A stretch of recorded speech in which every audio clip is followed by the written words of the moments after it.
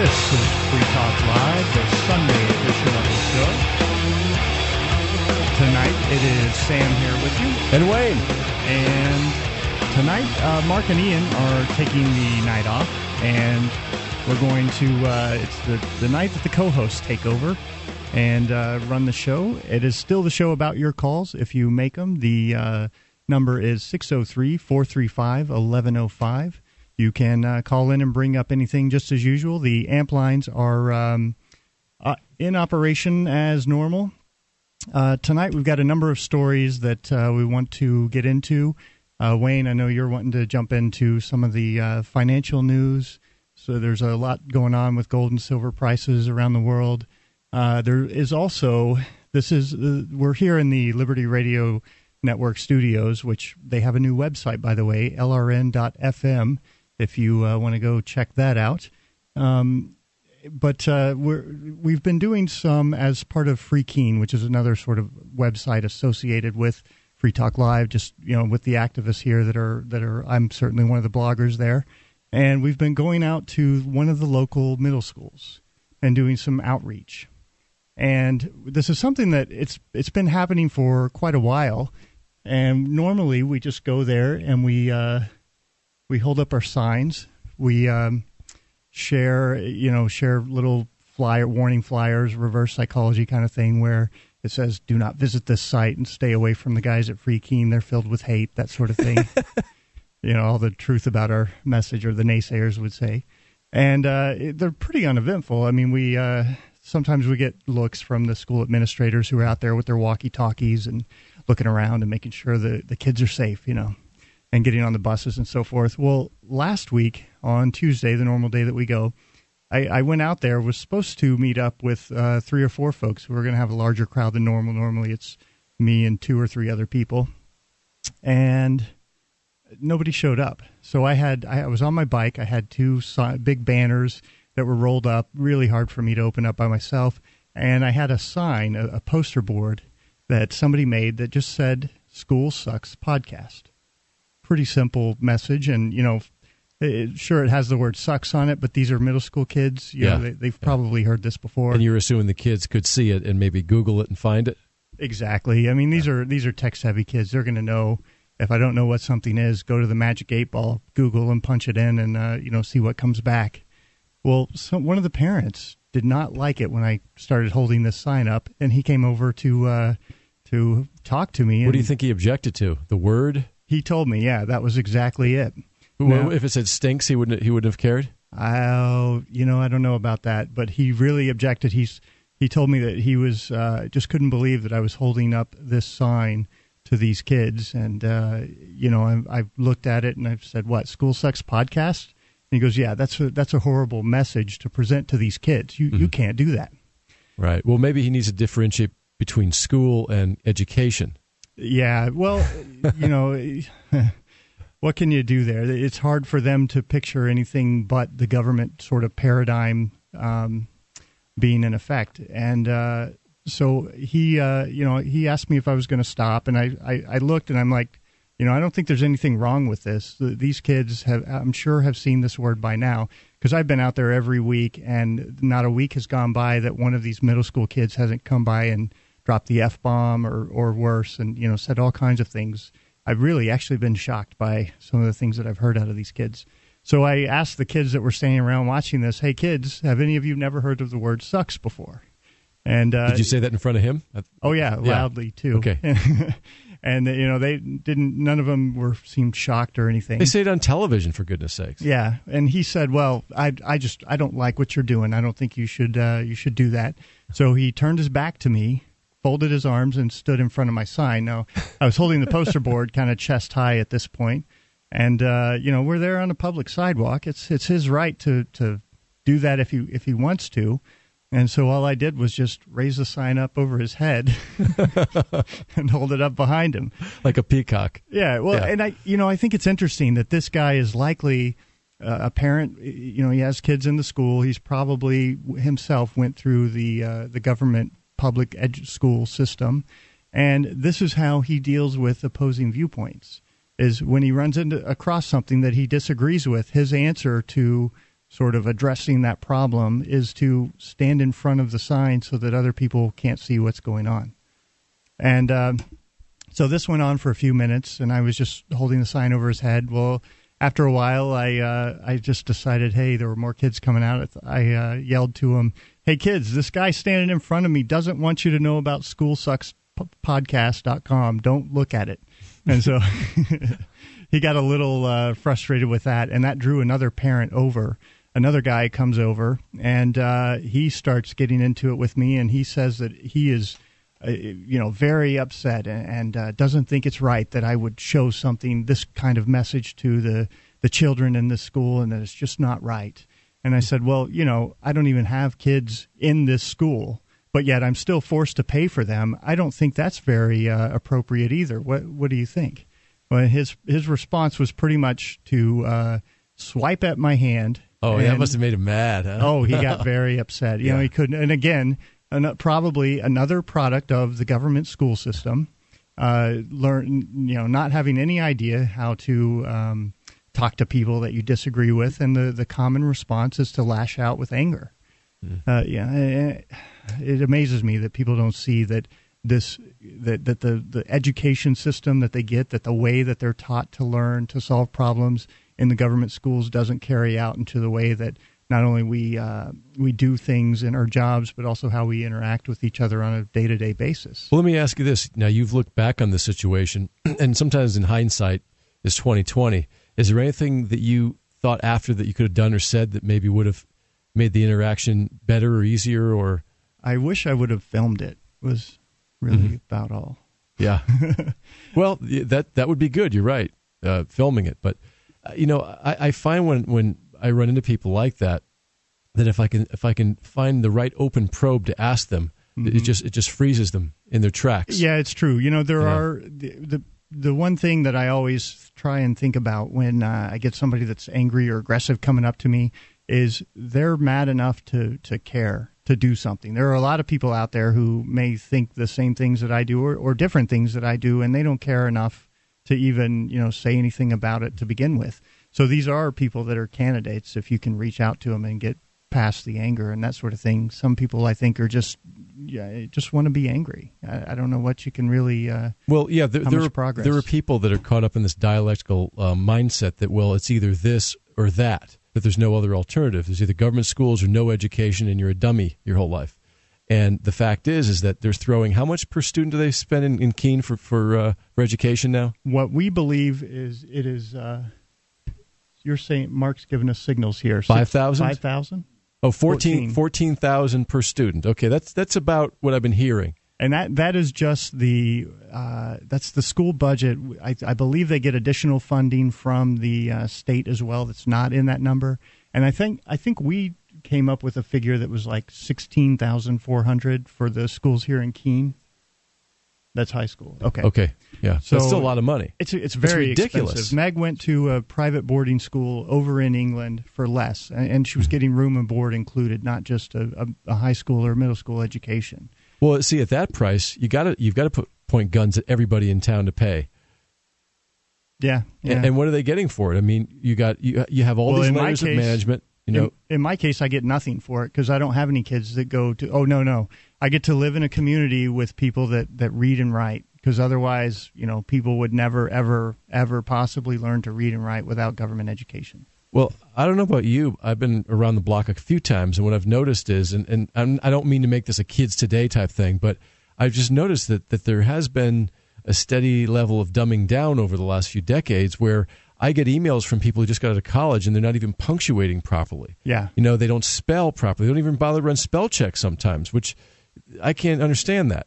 Yeah, and I think the schools here... Not everybody, by the way, not everybody. Yeah, the schools here are certainly better, and some of the kids were coming up saying things like, well, it's not that bad here. You don't know. You haven't been to this middle school. But in the inner cities, it gets really, really bad. So we'll come back, continue with this. I had one of the kids come up and snatch the sign from my hand. We'll tell you about that and more on Free Talk Live. You can call in about anything, 603-435-1105.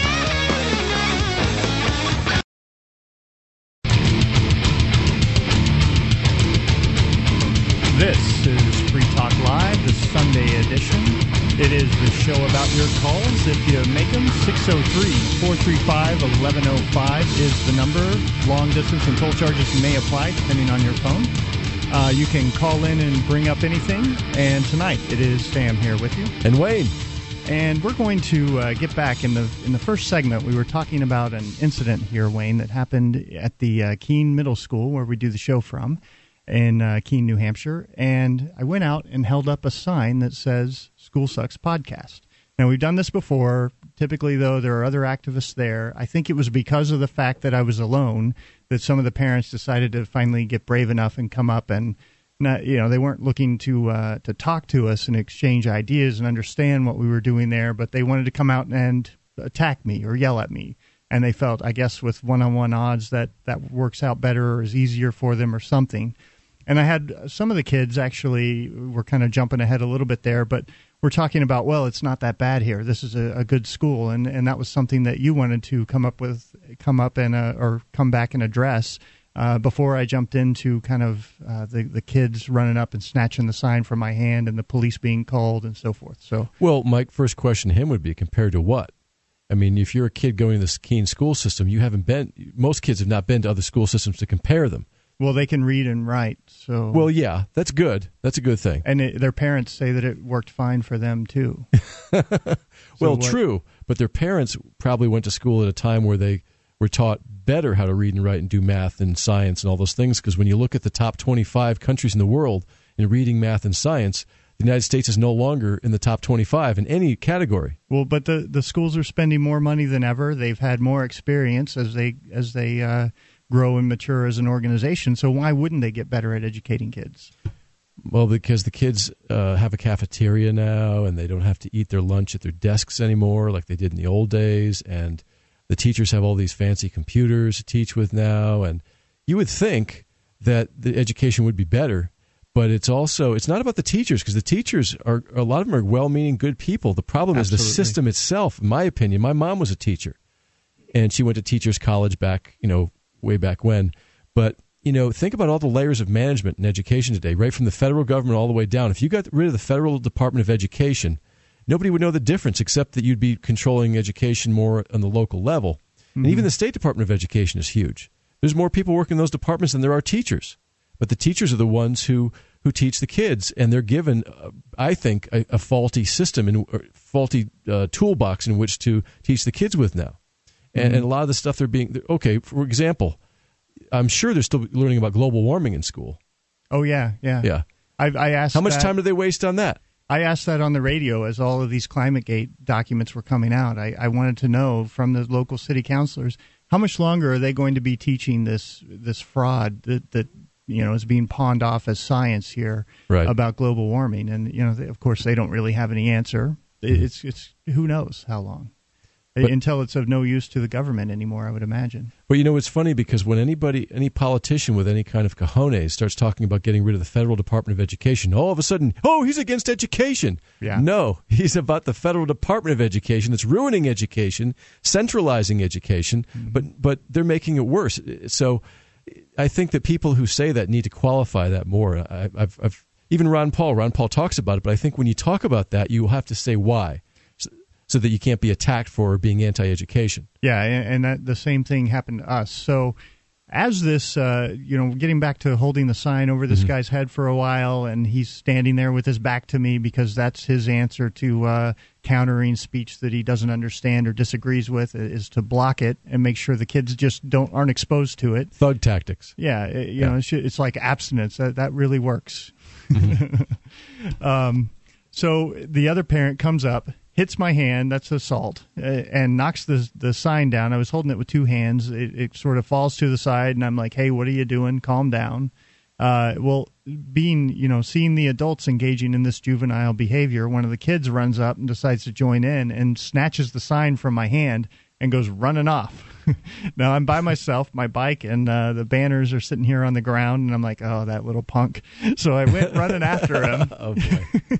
And he runs onto school property.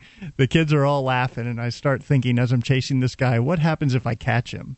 Because here I am, this older guy, 6 feet tall, running after a little middle school kid. Wouldn't be good. Even if I just grab him, get my sign back, and let him go, that will probably be turned into Free Stater attacks middle school kids. You know it would be. Yeah. So I decided to wait. There's road construction going on in New Hampshire. It's one of the states where I guess the police union or whatever has gotten in there and said, we got to have cops standing around doing nothing, having their lights flashing and stuff, earning $20, $40 an hour. I hope they've got zinc oxide in their nose so they don't get sunburned. I'm sure they're handling that. So I yell just loud as I can, police. And there were about 40 kids at this point watching this thing because the crowd just kept growing. This spectacle. As the parents are screaming at me and I'm talking rationally to them as best I can. And as soon as I yell police, the kids all start shouting, snitch, snitch, snitch. Which at first I thought, man, that's great. These kids understand, not talking to authority and so forth. But, later, as I was walking home, I'm thinking about it. This is the same thing that they yell, that they harass people for in prison. Mm-hmm. They call them snitches just like that. And it's the same people running the prisons as are running the schools. They do it in the same manner. I've been in both. So, well, not a real prison, but a county jail. Yeah, but when you go to school for that time you're there, it feels like you're in prison for some. It does. And so, then I actually felt pretty sad about it. Well, the cops come over. They get the kid who was running away, and at this point he had taken the sign and ripped it in half. Because, again, this is what the government system teaches you to do to people that you disagree with is, shout them down, make fun of them, ridicule them, steal their personal private property and destroy it. As long as, they don't get their message out, I guess then you win and beat the other guy. And that's sort of the red-blue, we got to fight and take control mentality that they teach in the government schools that I find so objectionable to begin with. So he gets the sign back. The kid comes over and I say, the cop's standing there, and I say, this sign costs money. It was a couple dollars. Are you going to pay for that? No. I said, well, what about, it took somebody time to write this out and to make the sign. Are you going to compensate them for the damage that you've done? No. Well, are you going to apologize or do anything? That's not really very fair of you. He goes, I don't care. And I let it go at that. The cop said, do you want to do anything? I'm like, no, it's fine. But I wish I would have done some ostracism. Now, I got a chance to do that when we went back out on Thursday. And that was it. The cop also asked me about the parent who attacked me with the sign. And I said, no, it's fine. No big deal. He was gone. No point in having them trying to chase him down or anything. So we decided, well, I didn't decide. The other activists here decided that we were going to go back. And so on Friday, that's what we did. Except this time we had signs that say School Sucks Project and School Sucks Podcast, a couple things about coercion, that sort of thing, the typical stuff, along with the banners, and we had our radios and so forth. And I also brought the megaphone out, not to yell at the teachers, but to talk to the kids and ask them questions about their experience in the government schools. And the teachers didn't like that very much. The bus drivers actually had them rolling up the windows so they couldn't hear me. We'll cover that and more when we get back. This is Free Talk Live. You can call in 603-435-1105. This is Free Talk Live, the Sunday edition of the show. It's still the show about your calls, even though it's minus Ian and Mark. They're taking the night off, and we have a different number. Tonight, the call-in number is 603-435-1105. 603-435-1105. Call in about anything. Take control of the show. But in the meantime, we're going to bring you this message from one of our sponsors of the Sunday edition of Free Talk Live. Hi, everybody. Go to english.freetalklive.com if you would like to make $20 to $30 an hour, all online from your home. You'll be conducting English conversations on Skype with folks from other countries like Japan, for example. So get this. They will pay you handsomely to help keep them up on already learned English. Let's say Kilo from Japan knows that if she doesn't use it, she will lose it. She needs you for a natural English speaking gift. So get the ebook and discover how to find these passionate people who will pay to talk to you on Skype. And I assume that's friendly conversation. So check out english.freetalklive.com. Start your own English conversations business. That's english.freetalklive.com. You'll love yourself for it. Okay, so I love myself. And awesome, though, that we have sponsors out there that are willing to fund the co-host. I actually get a couple dollars from this. So we're going to possibly get into some Hollywood superheroes getting arrested in America, but we want to finish up this story with the school here. So where we left off, we've been doing some local outreach here, going to the middle schools once a week during the day as the kids are getting out of school, holding up signs that say freekeen.com or School Sucks Project, schoolsuckspodcast.com, to hopefully just introduce them to the ideas of liberty while they're in the government education system, getting the indoctrination applied. It's sort of like the vaccine that they get to, a shot in the arm of these ideas that sort of have a way to counter all those quite efficiently. Let me ask you this. Didn't they vote in this town to build a big new junior high school, or was it high school? It's actually the middle school that we're out in front of is for sale.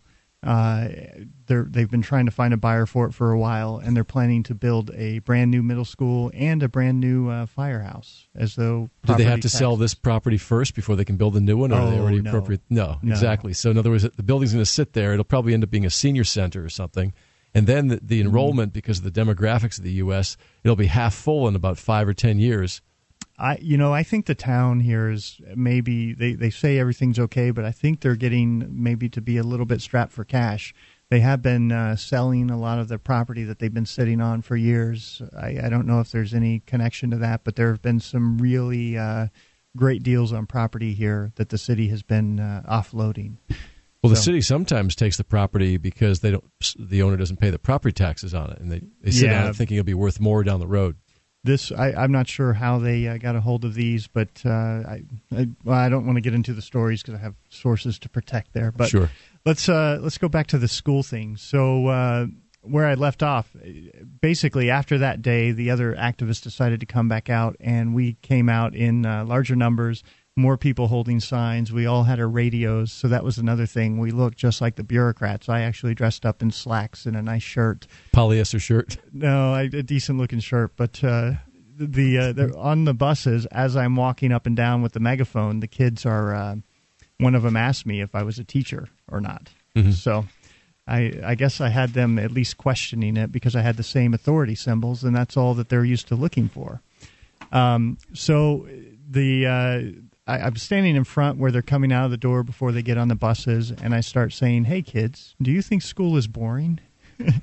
And I mean, before I can even get on to my next sentence, a lady is walking up to me and saying, I don't approve of what you're saying to my children. My kids go here. I gave my kids permission to go here, and I do not give you permission, and I don't want you saying these things to my kids. And that was her statement. And I said, "Okay, what's your name?" I introduced myself, and we talked for a second. And I said, "Well, here's the problem with that, is I don't have kids that go here, but I'm still forced to pay to send your kids to this school, and I find it really objectionable what they're teaching him in this school." And her response is, "Well, okay then, don't pay taxes. You're a free stater, right? Don't pay taxes." I said, well, that's fine and all, but your gang that's running these schools will come and throw me out of my home if I don't pay taxes, if I don't pay the money that they demand. Well, you need to take that up with them. You have. Well, no. She means with the sheriffs when they come to throw me out of my house for not paying to send her kid to school. I need to deal with the men with guns kicking in my door and screaming at me to get out. As that's the reasonable answer for her. And she was, I think, really just trying to stall me or whatever, and she eventually started repeating herself, telling me don't pay again. And as soon as she did that, I just walked on and said, through the megaphone, it's really hard for your parents to understand because they've been put through the same subjugation that you kids are going through now. And so how many of you have ever asked the teacher a question and haven't gotten a decent response from the kids? Or from your teacher? How many times have you read a book and maybe you thought it meant something different than the teacher thought? Which way was right? Is there a right and wrong way? Maybe books can mean different things to different people. All of these things, because in the government schools, it's the teacher's way. You're always, it seems like, studying for the test. Mm-hmm. Everything's about the test. And so just presenting these ideas, and eventually the kids were sort of filtering onto the buses, and they're all sitting there. So I go up to the buses and start repeating one after another, just making my way back down the row of buses, talking to these kids. Some of them were pretty excited. Some of them were waving. At first, they were standing up, coming up to the windows. What are you doing? Why are you saying this stuff? And so I would explain as best I could. By the time I got down to the third and fourth bus, as soon as I would start talking, the bus driver would come on and tell the kids, kids, sit down, roll up your windows. That's Charles Manson over there. Ignore him. Anybody with a megaphone is an attention seeker. He's only there to seek attention. Don't pay any attention to him. And wow. It just, to me, I think most people think of that, look at that and say, oh, no big deal. But this is the approach that they have to learning. Yeah. When somebody presents an alternate viewpoint, shut it out and don't listen to it. I don't care if you're sitting in a hot bus on a 90-degree day. Roll up the windows. We don't have air conditioner, but roll up the windows. You can't be exposed to alternate ideas, to the ones that we tell you are the only ones and are the right ones. Yeah, they're going to undo all of our hard work in indoctrinating you. So ignore them. So on one hand, especially someone like the bus driver who's not a teacher, he probably feels he's doing his job. He's supposed to be somewhat protective of the kids if he's transporting them to the next place, namely home. Mm-hmm. And a lot of the teachers are so indoctrinated and brainwashed that they actually believe that they're doing the right thing. Oh yeah, most people, you look at any movie or any play. Usually, the villains believe they're doing the right thing. I think all people, even Hitler, thought that what he was doing was right. That this was going to bring about some new era, or who knows what he told himself. But I don't think I like you. I believe people are motivated from their self-interest, from what they think is best for them. Oftentimes that will show up in a number of ways. Sometimes it will be in line with what society overall believes is right, and sometimes it's not. It doesn't matter to them, though, because they have this sort of limited, fixed perspective. And yes, and they're clawing on it with everything they've got, and you're there trying to pull them off of it, and they're just clawing to it because they can't imagine doing anything but that. Well, I think it's because as humans we like to believe that we are right about the way the world is, and it's awful for us to be wrong about our ideas or what we've gone out and told everybody else was true, because then we look like fools. It's also really difficult for people to admit they've been scammed. Oh, yes. Very difficult. That I've been paying all this money, thousands of dollars, and these teachers have been taking it and wasting it, and my kids could be educated for a quarter of this amount. And better educated. And get a better education to boot.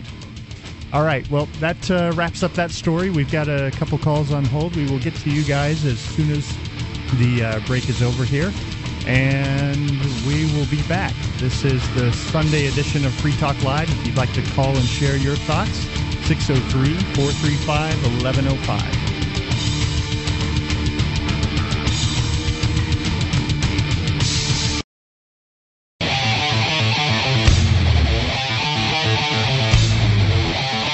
This is Free Talk Live, the Sunday edition.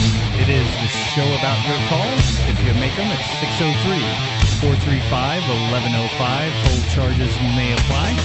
And tonight, it is Sam here with you. And Wayne. And this is the show about your calls, as we said. And we have a couple callers on hold. Let's go to Scott in Winnipeg. Scott, you're on Free Talk Live. Hey, guys. Hey, how are you? Yeah. Hey, Scott. Oh, good. Yeah, I was listening to what you're talking about at the school, and I wish, for me, when I was in high school, you had that feeling. A lot of people had that feeling. They know something's not right.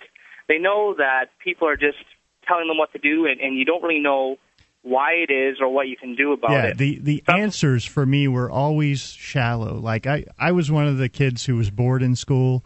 I was very smart. I rarely did homework, still had an A and B average. I was just bored to tears with what these people were teaching me. felt like, there was more to life than sitting in this desk and remembering facts that were going to be tested on in a few weeks so that we could then forget them and learn all new facts that were going to be tested on the following week. So-called facts. Yeah. Oh, but then there were some that we'd have to remember for the big tests at the middle and the end of the year. I remember hearing the teacher would say, there'd be a section in the book where they'd say, well, you don't have to know that for the test. And I thought, well, I wonder what students in the past had to know that. And now they don't have to know it anymore. I started thinking about that. Why don't we have to know that if it's in the book? Yeah. And how much of this do these kids really use? That was one of the things I brought up to them on the megaphone is, does it feel like, I asked the kids, does it feel like you're learning a bunch of stuff that you're never going to use? Well, I went through the school, and I can tell you, I haven't used a lot of the stuff that they taught me. Well, that's true, and one could argue that, well, you're stretching your mind, you're learning about things, and sometimes you may actually use it some point in your life, and right. It'll come back. There are things like that, and going to college, for example, you might major in something that you end up not doing for a career, but you climbed that mountain, you pushed yourself, you wrote the papers, you did what it took to get to that level. So if I understand that side of it too. Yeah, but if that's the case, let's create an education system that empowers kids to go out and create things on their own and reach those personal milestones rather than recite a bunch of facts. Scott, what are your thoughts? I agree with what you guys said. I know I've often said to people that my last years of high school, like grade 11, 12, were a waste of time. I was just putting my time to get that piece of paper, basically. Yeah. And because without that piece of paper, then it's harder to get a job or blah, blah. And I was talking with someone recently, and, it seems like a familiar story that, say, 30, 40, well, this guy I talked to was like 70 years old. And he said, graduation was grade 8. That was it back then, because that's all you needed, because then you went into a vocation. For him, was family farming. For some people, it might be metals or whatever the case is. And, there's so much of high school, all that memorization is a waste.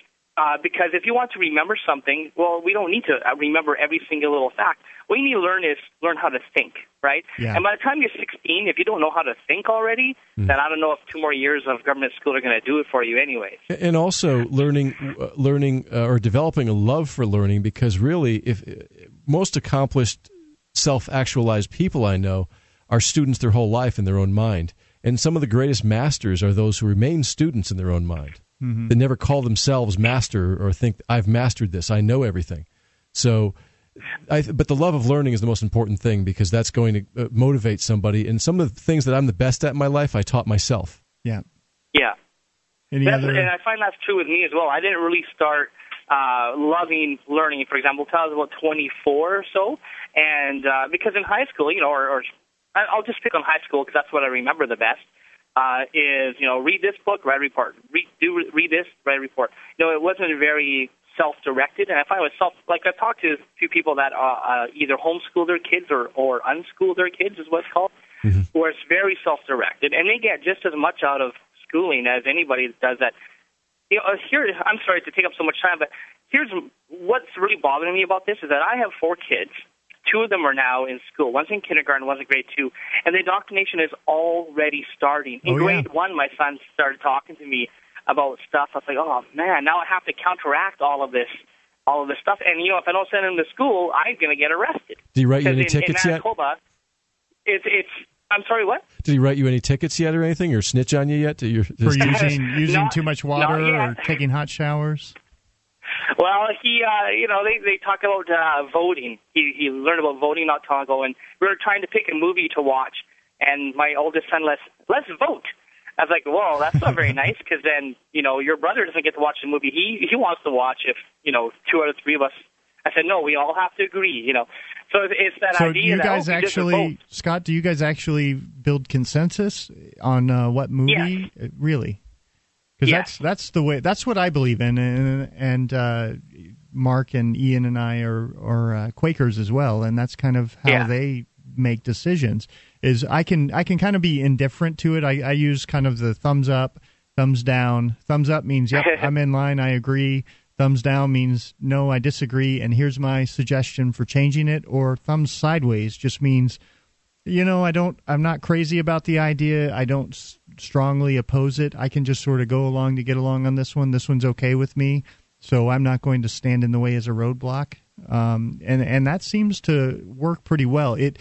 What it does, I think, that the government school systems completely avoid because they have this command and control authoritarian structure to them, is it sucks away the creativity, the problem-solving skills, the imagination of kids, and that's really what the Sucks in the School Sucks podcast and the critical thinking is really skills. About. Yeah, because especially with the dumbing down of the math, because math and science do teach you critical thinking skills and logic, which is something they don't want you to have. They want you to be pliable and easily brainwashed. Yeah, and of course the media is rife with it as well. So that's part of the problem. It is. Any other thoughts, Scott? I was just going to say that with what Wayne said, I didn't learn real critical thinking skills till I was in my 30s, and I had to teach them to myself. And it had to be because through life experiences, I got screwed by some stuff, and you get to the point where, wow, I didn't understand how to critically think about things. I was never taught it.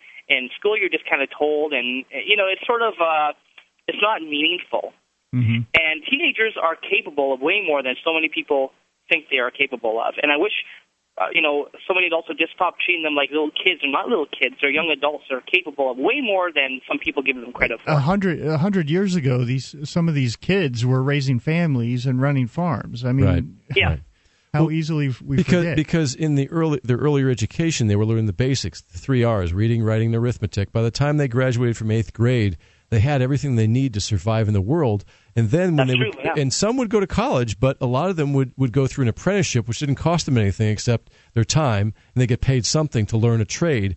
And by 18 years old, you could actually afford to raise a family and have your wife stay home if she wanted to with the kids, and maybe even have one car in the garage, which is all you needed back then, because a lot of people live closer to towns where you could. I was just driving through my grandparents' old town a few weeks ago. My grandmother used to walk downtown every day. It was about a mile away. She should just walk and go shopping and walk back. And they had one car. My grandfather was a machinist, which he learned through an apprenticeship. And basically, he bought a brand new car for cash every 2 years. Wow. Yeah. I think we're going to see society sort of return to that model, this idea that everybody has a car and, that we can afford this opulent lifestyle. I think a lot of that came out of some of the inflationary spending on behalf of the federal government and the way they design the cities too. Yeah. The way they look at Los Angeles is a perfect example compared to New York, which is an older city where people could walk or ride their bike or take mass transit. Some people drove cars, but not everybody. Los Angeles, they designed the whole thing for the automobile industry and all the ancillary industries around the automobile. Yep. And now, of course, it's not scalable because at a certain level it becomes just gridlock, and it becomes the quality of life is terrible. So the plan in Detroit, I think, was to demolish a quarter of the houses or something like that. It's just brilliant. Scott, any other thoughts on the school system? I wish I wasn't forced to pay for it. How about that? I'll leave it there. I agree with you there. Thank you for the call, sir. Well, a lot of those towns are going broke. I know the city of Kansas City had they closed half the schools about a month or two ago. I don't know if you heard about that. No, I didn't hear about that. Yeah, there's more. And then there was a city in Los Angeles in Rhode Island, a town or a city or something in between, that actually fired all the teachers and rehired them back. That I did hear about. But how much good is that really going to do when you talk about the new teachers are still going to be coming into the same system, the same bureaucracy, all of the same ridiculous rules that prevent you from firing bad teachers, including the ones who are a danger to the kids. They just send them off into a room to read a newspaper every day and keep paying them. Ridiculous. It is. All right, let's go to inexpensive. Another call here. We have Keith in NYC. Keith, what's on your mind tonight? How's it going, guys? Great. Coming up on the break. Get out your topic really quick, and we'll come back to you.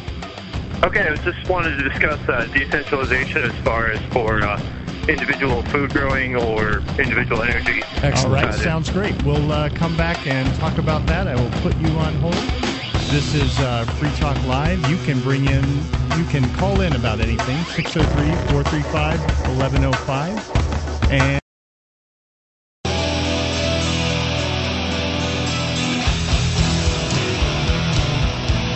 this is Free Talk Live, the Sunday edition. It is the show about your calls, minus Ian and Mark. Tonight, it is Sam here with you. And Wade. And you can call in and join in the fun. Share your thoughts on anything. 603-435-1105. We are jumping into hour number 2 here. And before the end of the last hour, we had talked to Keith in NYC. And Keith, you wanted to talk about sort of decentralization as it applied to farming and some other areas. Are you still with us? Yes, I am. Okay. What was on your mind? Well, I've been running into a problem when I'm discussing the ideas of liberty where I'm kind of put on the spot to provide solutions. I mean, if the government's not going to do it, who will? Mm-hmm. And I kind of find myself with, well, the community will or you will. And that the examples have kind of been eroded over time as mutual aid kind of got pushed out by regulations, as an example, the mutual aid hospitals and fraternal hospitals. So I was just kind of wondering what's bridging the gap between survivalists that are out to just do everything themselves and the people who are, in an urban environment like down here in New York City that don't do, they rely completely on commercial services. Well, I think the thing that jumps out to me, first and foremost, is people in search of a profit. I mean, if there are people who are going to demand something and want to, pay for it, there are people who are going to want to live in New York City, and you can't live in New York City without food. So either their choice is going to be to buy up a bunch of land, which in New York City, and grow their own food. What about rooftop not very gardens? Viable. There's a lot of rooftop gardens. There are, but probably not enough to feed yourself throughout the year, considering those are, you have many tenants in most of the buildings there, at least in the city. Or B, just pay somebody else to grow the food. It's division of labor. People are going to see an opportunity and want to come in to fill the gap, and there's always going to be somebody who's willing to trade their money a little more than they are their time for growing food, and somebody else who feels the reverse, who's going to want to live out in the country, would rather do the farming and go into the city to sell their produce and exchange that for somebody that wants the produce more than they want the money. Does that make sense? Oh, certainly, definitely. Then you run into, profit's evil, and that unfortunately kind of drives people away. And I don't agree that profit's evil at all. Profit drives free trade and obviously drives voluntary interaction. And along with what you said about the gardening, there's actually a really interesting nonprofit down here called windowfarms.org, and they're developing really basic, really cheap hydroponic systems to try and start letting people use the tiny amount of space they have in some cases to use just a window to grow food in. Yeah, vertical garden. The other thing to sort of get across with these guys is, I don't know what the regulations are like there in New York City. I imagine they have quite a few of them. And, how much more food would be available and how much cheaper would it be if you got rid of all of those silly government regulations and inspectors and overhead and fees and forms? Wayne, you want to jump in? Well, I was going to say that Russia at one time was one of the greatest food producers and exporters in the world. When the Soviet Union came in, all of a sudden they almost starved to death. And it wasn't until the Soviet Union allowed individuals to grow food and keep what they grew that they actually were able to feed themselves. And when people ask, well, how are we going to do this? Well, how did we always do it before the government got really big and people got dependent on the government? We did it because we basically took personal initiative to make sure that we were fed. And so we spontaneous order takes over, and the people who are good at growing food grow it, and they sell it to other people. Certainly. And then just to kind of wrap up on a more of a local to you guys question, I'm coming up to Pork Fest in a couple of weeks. Really excited about that. Excellent. Who should I be asking about the unlicensed, unregulated market that's developing up there in, areas like Grafton or just the agorist movement? I think your best bet for that is to go to some of the forums. There's certainly Free Keen is the one that we use. I think a lot of the folks in the Grafton area are on nhfree.com or .org, or the New Hampshire Underground Forum. And go there, introduce yourself, let everyone know you're coming up for Pork Fest, and you'll get to know some of those folks before you even get here, and you can have some conversations, build some relationships. It will make your time, I think, at Pork Fest that much more enjoyable, because people will already have kind of there's a lot of new folks that show up, and it's hard to know everybody. So if you've established some contacts and so forth, it'll make your time that much more fun. Great, thanks for that. By the way, is there going to be an Alt Expo sort of thing going on, or is that only the Liberty Forum? Oh, it's actually, I think it's bigger. I know they're definitely doing Alt Expo. I've heard that they're doing 2 tents or something. Wayne, do you know anything about that? I heard something about it, but I didn't look at it in a lot of detail. And then there's also Agorist Alley, which is, if you look on the map, there's one entire strip of campsites where people are setting up there, selling various goods and produce and services and things, all completely unlicensed as far as I know. So I think there's definitely a lot of that going on. Were there any other questions you had? No, that covers it really well. Thanks for coming in and doing the Sunday edition, and have a great night. All right, thank you for the call. Thank you. So yeah, I'm definitely looking forward to PorcFest. It's something that gets bigger and bigger every year, and it's a great time just being around that environment with all of those people. Lots of drinking and other extracurricular activities, and they seem to get better every year. I really like the campsite that it's held at. Last year was the first time. It's up in Lancaster, New Hampshire, kind of a ways up north, up in the mountains. They actually used to have it in Lancaster, then they moved it to another place there for a while, Gunstock, and then they moved it back to Lancaster, I believe, last year. Yeah, but it originally was in Lancaster. And Gunstock's a little bigger, but it was more spread out. People were all different places. It wasn't very walkable as this new place is. And I'm looking forward to it. It's going to be neat. There's also Big Buzz. Gosh, I can never remember the name of this. Big Buzz's Gay Dance Party, or am I mixing it up? I heard you don't know. I remember seeing it on the list, but I probably won't go. But Buzz's Big Gay Dance Party. That's it. What is that all about, anyway? It's a big gay dance party. Okay, so it's Buzz is throwing. Oh, the Buzz is throwing. Got it. Stripper poles. Are you coming for the stripper poles? No, I probably won't. Oh, I've seen too many of those. I think Michelle Seven's wearing a fairy costume as well. The stripper pole. Huh? Nothing's interesting you there. I'm married, Okay, well, and there are events for kids and all kinds of stuff. So yeah, different things going on. Believe me, I could go there, but I'm not going to. I'm going to behave. All right. This is being recorded, after all. All right. Well, we are fresh out of calls. If you want to call in and bring something up, 603-435-1105. But in the meantime, there was a proposed bill here in Michigan that I would like to cover, and they were trying to register journalists. And they had some rather interesting requirements. Now, I think it's important to point out that this is proposed legislation, hasn't gone through even to a vote, as far as I know. But they're talking about this at the national level too. Oh yeah. I mean, this is a single sponsor bill, so it's not getting any support. It's not going to go anywhere. It's not going to become law. Mm-hmm. But this gives you an interesting look into the mindset of the politicians, into kind of the things that they're seeing, what's keeping them up at night, and what they're willing to use the force of government, to I guess affect some change or control the news media outlets. This is from Fox News. Michigan considers law to register journalists. I think they're spitting into a hurricane. This one. Possibly. All right. A Michigan lawmaker wants to register reporters to ensure they're credible and have good moral character. Wayne. Well, how do they measure that? Well, he's about to tell us.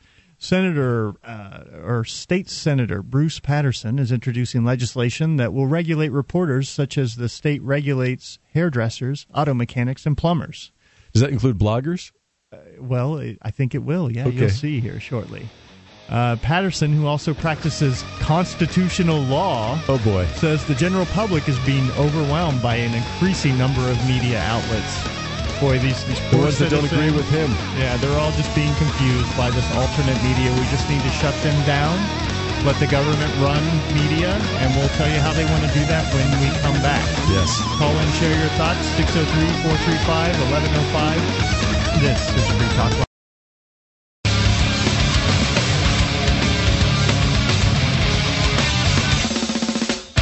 This is Free Talk Live, Sunday edition. It is still the show about your calls, if you make them, to our number, 603-435-1105. You can call in, bring up anything, take control of the airwaves. Tonight, the show is brought to you by English.freetalklive.com. Hi, everybody. Welcome to the interwebs. Yes, this is so cool. Did you know there are smart folks all over the world who need to meet you? Why? Well, if you're from an English-speaking country, then check out English.freetalklive.com. Right this very second to find out. If you're listening to this podcast or the live edition, then pause it right now and check out our site. Go to English.freetalklive.com and discover how to create your own online business. All you need to get started is an ebook, the internet, Skype, a webcam, and a microphone. What an inexpensive way to become your own boss that oversees a rewarding and challenging job that requires your unique creativity and passion. Please pause the podcast and visit English.freetalklive.com right now. Okay, so Wayne, we are in the last hour. We had just touched on this law that's being proposed. It's a single sponsor bill, so it's likely to not really go anywhere. But certainly, I think it gives a very interesting insight into the minds of the politicians. It's called desperation is what it is. The alternative media has exploded. Yeah. The alternative media is now bigger than the mainstream corporate media. And they don't know what to do. And they don't know what to do, and they think they're going to clamp it down or something, as if they're going to just shut it down, flip a switch. It's not going to happen. All you have to do is just put parents and have them turn their backs and stand in front of the internet, and then the people on the other side won't be able to see. I mean, that's how they teach them to solve problems, right? Yeah, and then they tear the laptop out of your hands. Yeah. They run down the street. That's phase 2. Yeah. So, all right, let's get back into this story. So we had the politician here talking about the general public is being overwhelmed by an increasing number of media outlets. Right. So he should decide which ones you get to get your information from, because there's too many. They need to just certify them to make sure they're giving good information. You don't want people getting bad information that's wrong, do you, what's bad Wayne? Information? Well, it's what they'll tell you that. What they Don't disagree worry. with is what. Well, no, it's the law. The law. Yeah, that's all. I mean, the law is going to determine. So tell us more what's about good and this. bad. What are his claims besides that there's too many alternative media outlets? Well, legitimate media sources are critically important to our government, he said, and that's legitimate. A quote. Yeah, yeah. Of course they're important. Well, that's what I would ask him, sir. What do you define as legitimate? Anyone who takes a government press release and turns around and reports on it as news without giving it a second thought. Okay, well, I would say that's all right. That's fine then. Possibility. Okay, so let's go on here. He told Fox News that some reporters covering state politics don't know what they're talking about, and they're working for publications he's never heard of. Like OTN. So clearly they can't be legitimate. So he wants to install a process that'll help them and help the general public figure out which reporters to trust. To trust. See, he's helping. I mean, there are kids watching these news broadcasts, Wayne. Do you want the kids getting lied to? Well, the thing is, when you have a lot of information all coming at you, over time what happens is you start to see who was correct and who wasn't. Exactly. People develop a track record, kind of like an eBay with a number of stars. So an eBay seller with a lot of transactions that does them successfully and doesn't screw anybody has more stars than somebody who doesn't. So yeah, you start to get a reputation, and I think the thing that is different that he's clearly doesn't even understand here is the internet saves things. It tends to be forever now. Yeah. I mean, we have YouTube where you can go in and pretty much type up any event, and it's probably in a video there on somebody's channel. So we have this tool, whereas with the traditional mainstream media, you've got the newspaper. Sure, you can go and look it up in the archives if you want to go down to the newspaper station and pay them money and look through a bunch of microfiche. Mm-hmm. Sure, you can do that. Or, some of them have it on their websites now online if you want to pay and go in and search their archives. Or if you're talking about TV, well, forget it. That's pretty much gone unless you've managed to record it. But when it comes to, YouTube or blogs or whatever it is, there are websites out there that just crawl across and archive all of that content. So it's kept there indefinitely. It makes it much harder to change your story down the road. And I don't really see this as a problem. So. No, most people don't. That's probably one reason why it's a one-person thing. And these people are getting so scared and desperate now that this is the kind of thing people do when they get desperate. Mm-hmm. He told Fox News that some reporters no, I already covered that, sorry. We have to be able to get good information, he said. We have to be able to rely on the source and to understand the credentials of the source, because it's not their reputation, it's the credentials that make it qualified information. And that's the important distinction.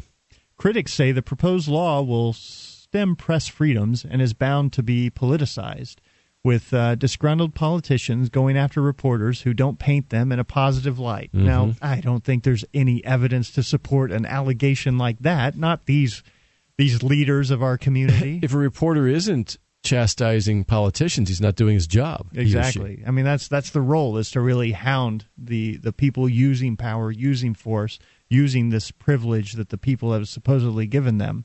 Responsibly, and to make sure that that's being used responsibly. So here they are wanting to control the very people that have some sort of check over their power, even if it's just telling people what they're doing. What a thought. They also say that adding members of the Fourth Estate to the list of government-regulated occupations is probably unconstitutional. He doesn't care about the Constitution, I guess. I guess not. But he's a constitutional scholar, so clearly, Wayne, you're just not interpreting the Constitution. Well, at least he admits that it's probably unconstitutional. But it's still scary that he would propose it. This is misguided and it's never going to fly, says Kelly McBride, media ethics expert at the Polymer Institute. She is currently involved in a project examining the transformation of the journalism profession. The bill was introduced May 11th and has been referred to the so-and-so committee, and it's probably going to die there. It's a single-sponsor bill. I think that says it all, says Mike McLaurin, executive director of the Michigan Free Press Association. I've not talked to the senator about this, but whenever you see a single sponsor, it's usually indicative of what others think of it, which is not much. And like I was saying, this is probably not going to make it into law, but it does tell you where they're going, what they would like to do. If this is like a politician's wet dream, sure, so to speak. But maybe it's a trial balloon, because we have been hearing people at the federal level suggesting similar things. For example, if you're a so-called conservative blogger, that you'd have to have a little pop-up with the Daily Kos and a few other alternative liberal, so-called liberal opinions there too. Now, is somebody in a college professor who's a lefty, is he going to have a right-wing professor or a libertarian professor give the alternative viewpoint in a college lecture? No. I mean, this is the real world here, is that people should be free to listen to whatever information is out there and make their own decisions. And if they make the wrong decision, it's their life. The gene pool will reflect it in 100 years. You would think so, but then, these politicians wouldn't have anything to do if they weren't keeping us safe from possibly reading some inaccurate information. We'll come back, get to this story, and to your calls after the break. This is Free Talk Live, the Sunday edition with Sam and Wayne.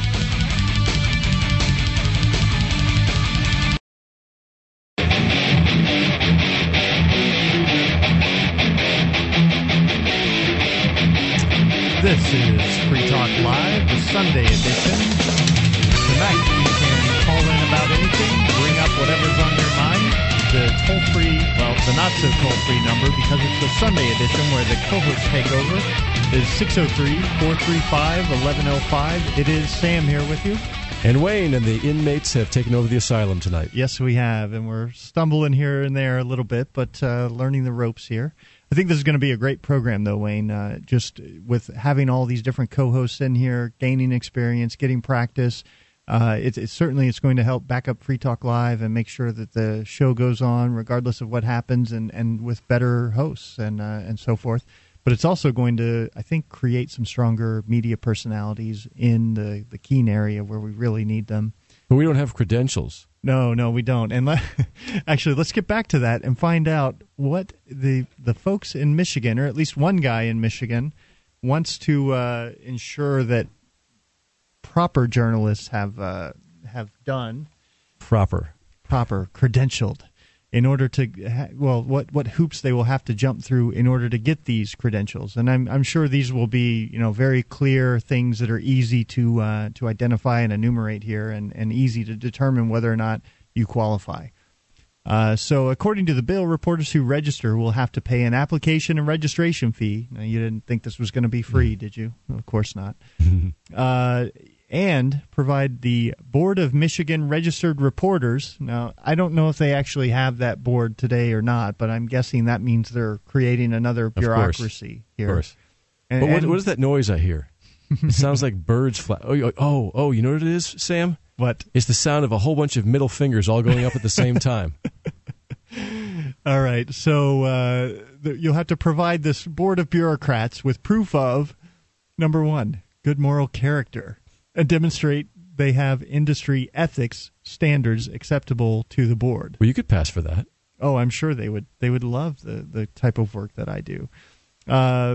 Possession of a degree in journalism or other degree substantially equivalent.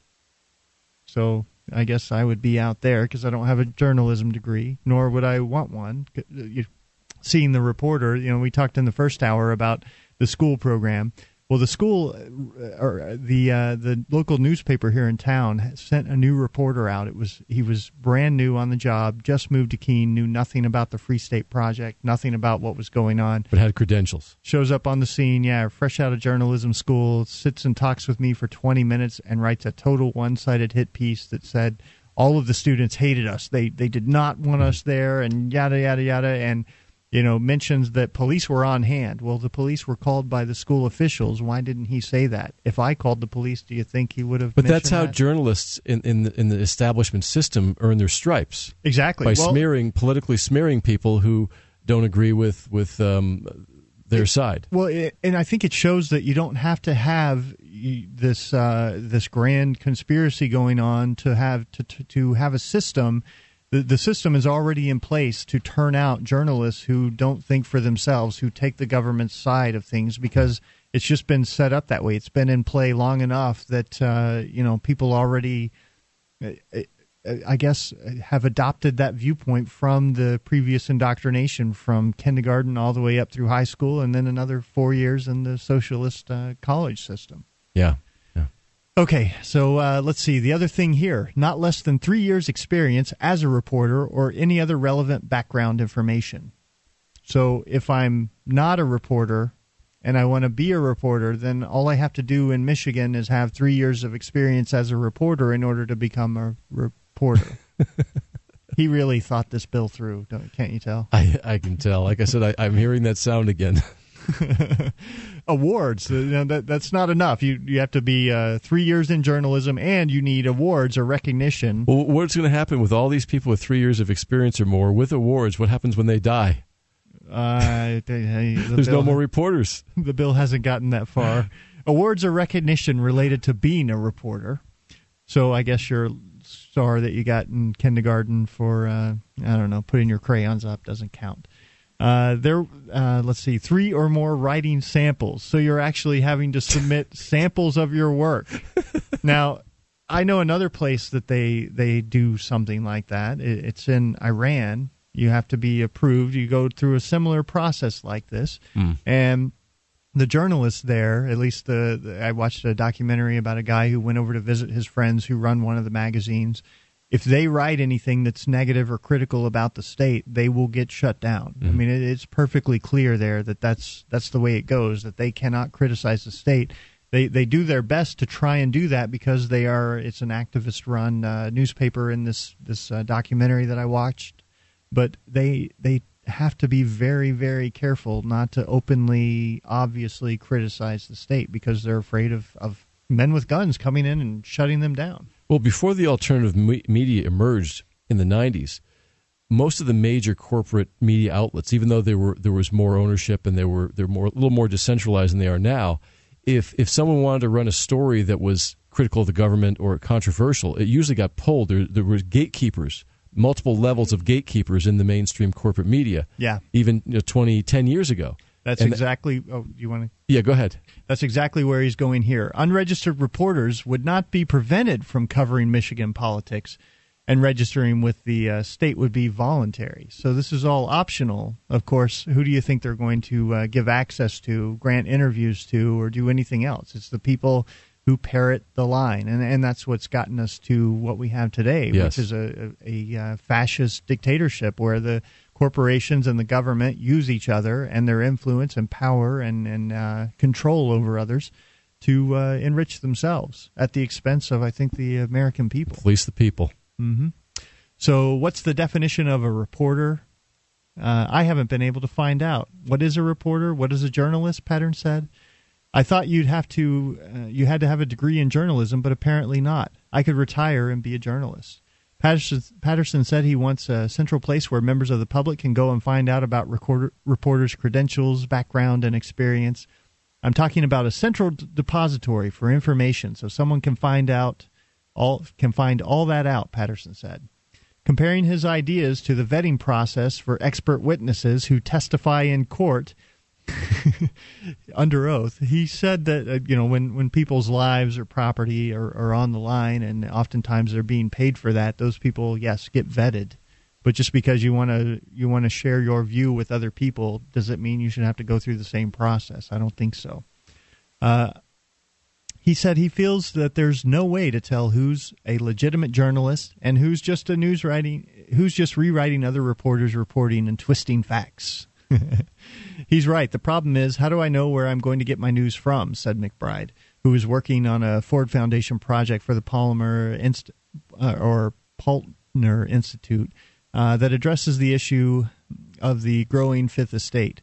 Non-professional bloggers, community reporters, and citizen journalists. Yeah, they're scared to death, those people. And the shrinking of the Fourth Estate, the traditional press. Well, they're shrinking because they're dying, because people know now, or we were talking about this during one of the breaks, people are waking up to the fact that they've been lied to all this time, and they're being conned here. Mm-hmm. They're given this fiat money that is bankrupting them, or is going to start inflating very rapidly here in the next few years, killing their buying power. And the same thing happened in the Soviet Union, even though they had Pravda and TASS, but mm-hmm. after a while people just thought it was a joke, and they realized it was propaganda. Whereas in this country, the scam was a little in more this country, lengthy. The joke's on the American people, because they're the suckers eating this up and are going to be left facing some hard times. It's a more sophisticated scam, because in the Soviet Union you had just the Communist Party, and then you had the main media, so it was fairly simple. Some people bought into it for a while, whereas here you think, okay, I'm a Republican, I don't believe that leftist stuff. And so you got the right-left paradigm, then you've got the so-called right media and the left media, and they're fighting amongst each other. They get everybody fighting amongst each other all the time on a lot of different issues, and we all know what those are. And what's the answer? Well, you have to break that. You have to blow it up and go back to truth and critical thinking. Well, not according to the politicians. We need to control, create bureaucracy and a licensing system, and that will fix the things that they don't like that are coming out about them in the alternative media. We'll get into this and more. We'll take your calls. We'll hear from Bill if he holds on through the break. This is Free Talk Live.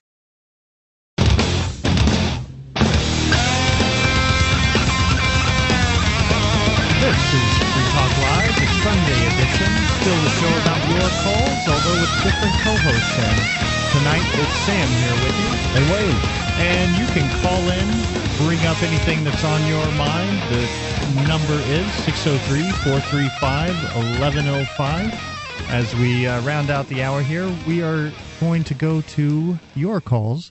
We've got Bill in the city. Bill, you're on Free Talk Live. What's on your mind? Hello there, Sam. Hello there, Wayne. How y'all doing? Man, we are doing great. Hey, what Bill. is on your mind tonight? Hey, I just wanted to tell you, a good friend of mine died. His name was Arsley Cletter. Now, Wayne, can you understand? Arsley Cletter? Arsley Cletter. Arsley Cletter? Arsley Cletter. Are you trying to make me say a bad word on the radio? He came out and he did the thing, which the kids say the darndest things. They do, don't they? Art Linkletter. Yeah, the kids say the darndest thing. He's a good friend of mine, and I did the same sketch back on my show. Oh, this is Bill Cosby. Oh, he's doing the Bill Cosby parody thing. I'm a little young for that. I guess you watched Bill Cosby growing up. I saw a few episodes. I saw I Spy when I was a kid. I used to watch Maxwell Smart. Yeah. Good show. Anyway, Yes. what's your what else? What did you want to bring up about that? Anything? Well, my Arthur Glitter, I just wanted to let you know he was a good friend of mine. I got a lot of good information off of it. Well, He you're- helped me out in my career. Well, Bill, you're a pretty smart guy in your own right, and very talented Yeah, too. I'm a doctor. I've got a doctorate. I went to school. Did you spend all your money yet? Now, You made do a you lot of like money on the Cosby Show. Do you still Every eat? time a little kid slurps on some yellow pudding, I get all kinds of money. What about pudding pops? Do you still eat And those? the Kodak cameras, and the pudding, and the Yellow pudding pops. So, hey, you have any new plans? You going to do any new TV series or anything? Well, there's this one coming up where I'm going to be an undercover police officer, and I've got a sidekick that's a chip. A what? A chip. He's a jip? A chip. He's Chip. literally like a monkey. Oh, he's a chimp. Chimp. He's a Yeah, chimp. and the bad guy is this kid. It's a little kid, and he always says the darndest things. So, what is the cop? The hero? What does the cop do? Yes, I bust crimes, and the crime boss is this little kid. Now- and now- he says the darndest things, and I got to stop him. Wow, that sounds like a pretty cool plot. That's really original, too. And I've got a jetpack. A jetpack. Yeah, I fly around on my jetpack and fight crime as an undercover cop. Okay, well, what about your carbon footprint, Bill? What's the, what kind of fuel is this What jetpack kind of message running on? are you sending to the kids? Do you want dolphins dead on the beaches using a jetpack Dolphins like are that? one of my arch enemies. They have been for a long The time. dolphins are? The dolphins are responsible for the BP oil spill. Right. Well, I mean, it's that group that got the laser, the laser guns on the top of their heads that The did it, dolphins right? attacked Yes. the well, and they caused all the oil to spill into the ocean. Oh, Now- my Because goodness. the dolphins can survive in an oil slick No. that other sea mammals can't. So they're trying Oh, to I get see. rid of the competition. They are using this natural disaster that they've engineered and created in order to consolidate marine power and take over the Exactly. oceans. The Marina Burgers. Well, what are you going to do to stop this, Bill? I mean, you Well, I suggest that tuna fishing should be increased, and they should try to catch more dolphins into tuna deaths. what if I think you should do maybe like a training program. You could start with the dolphins at SeaWorld and maybe teach them to go into the other dolphins and sort of get into the ranks, and then you can stop them from the inside, maybe So undercover. You mean, like in my show, I'm an undercover police officer, Do you- and you think I should be an undercover dolphin? I think you should have a dolphin suit. Yeah. That's a great idea. I'm going to be an undercover dolphin. Because I can never understand what the dolphins say when they talk to me in the ocean, but if it was a dolphin with Wait, a Bill Cosby face, Bill, we need to hear. that would be. kind of dolphin noise. I love Are dolphins. you going to adapt the jetpack for the dolphin costume for the outfit? Well, I figure if I'm going to be underwater instead of a jetpack, like a water jetpack. Yeah. That I Nice. mean, why? I don't know what I was thinking there. You could take out submarines and everything, and tuna. You could get tuna. You could be dolphin of the sea. Tunas they're my great ally in the war against the dolphin oppressors. All right. Well, good luck with the dolphin war and the upcoming TV series. Thank you for the call, Bill. Thank you. Doesn't he live in Massachusetts? Oh, I don't know. Probably lives in a lot of places. He made a lot of dough in the 80s with the Cosby Show. That was a pretty creative crank Very call, I would have to say. Yeah, that was a very entertaining call, as well as the Cosby Show being an entertaining show. Yeah, absolutely. And you really can, listeners, call in and bring up anything, even if you want to pretend to be Bill Cosby. There's been some good ones lately. There have. 603-435-1105 is the number if you would like to call in and share your thoughts. Wayne, did you have something you wanted to cover related to financial? I know there's a number of little stories. There's a lot of things going on in the gold and silver market, things coming out with Goldman Sachs. If not, we can talk about superheroes being cracked down on in Hollywood. Love to. Let me pull it up here, and maybe in the next after the next segment we can do it. Okay. And in the meantime, I'd love to hear about those superheroes. The superheroes. All right. So Hollywood, I don't know if you've ever been out to Chinese Man's Theater Yes, I have. in L.A. They have people out there who are, dressed up like Superman or, I think they would have Batman out there. And there's actually, Meg has shown me this documentary on the Superman character, and the guy is he's crazy, pretty much. I mean, he talks about family that he doesn't have, and just goes off on all these different tangents. It's an interesting story and worth watching. So, from CNN, Hollywood superhero community buzzed after Batman's arrest Wednesday. Just days after Spider-Man, Catwoman, and at least a dozen others were taken into custody by Los Angeles police. It's part of a police crackdown on unlicensed costume characters who pose for photos with tourists near Grauman's Chinese Theater, while hoping for, but not demanding, small tips. Well, you can't let these people run around unregulated. Why is that? Well, because they might rob somebody, or they might in a Superman outfit. Would that be the ideal disguise? I think so. Yeah, because you have a mask to cover your eyes. I mean, you could pull a gun and you could hold anybody up, and then they say Superman robbed me, and Superman would be accused wrongly of robbing somebody, and they could never catch him because he's Superman. Don't you think they'd look for the guy running away in the Superman in the he bright wouldn't be red running cape? away; he'd be flying away. Oh, and the cops couldn't catch him. Wayne, you know that wasn't actually Bill Cosby that called in the last. It wasn't? No, he was pretending. The Superman, he's not real. It's not the real Superman. Oh, I'd love to have him call in and maybe we can talk to him. All right, so this is outrageous. These guys have been out there, I don't know for how long, a number of years here, and now all of a sudden the police have decided, well, we need to crack down. Maybe they're trying to make up their financial shortfall in the socialist state of California. It's pretty clever, if you ask me. Don't you think it's pretty clever to dress up to make a little extra money? They make a living. I think they add to the environment down there. I've walked around Hollywood. There's not a lot to see down there. A lot of the kids want to do this kind of thing. They have the same thing at Disney World, Disneyland, and other Six Flags. And you pay big bucks to get into those places. Yeah, you pay big bucks, and they obviously that's something that people want. So these guys are out there doing it for free. They're not demanding money for it, but they do ask that, if you're taking pictures, that you tip them and that sort of thing, and they'll do a little show for you. Batman probably has a little tip compartment on his weapons belt there. I don't know. They talked about that in the documentary, but let's get back to the story here. Tourists are going, where are all the characters? Hollywood was clear that Hollywood Boulevard was clear of the characters, but filled with tourists Thursday. Actors, usually in costume, wore street clothes, fearing police would arrest them otherwise. So apparently the actors are out there doing the same thing, and they're just not wearing the uniform because, leave it to the police to profile people. Look, we got an APB out. Anybody wearing a superhero's costume, I need you to arrest them and harass them. Like Superman, Dennis is seen as a powerful figure because he has a level of fame. He was featured in Confessions of a Superhero, the 2007 documentary about the lives and dreams of these street performers. That's the one I was referring to. When Dennis donned his lights and cape for the short visit to the Boulevard Thursday afternoon, he was the only character there.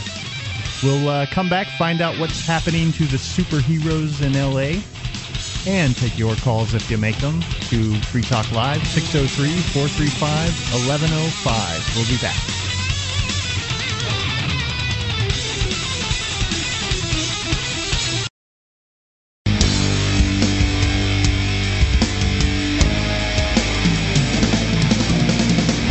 This is Free Talk Live. We are launching into hour number 3 of the Sunday edition of the show. Tonight it is Sam here with you. And Wayne. And it is the show about your calls. You can call in, bring up anything. The number tonight is 603-435-1105.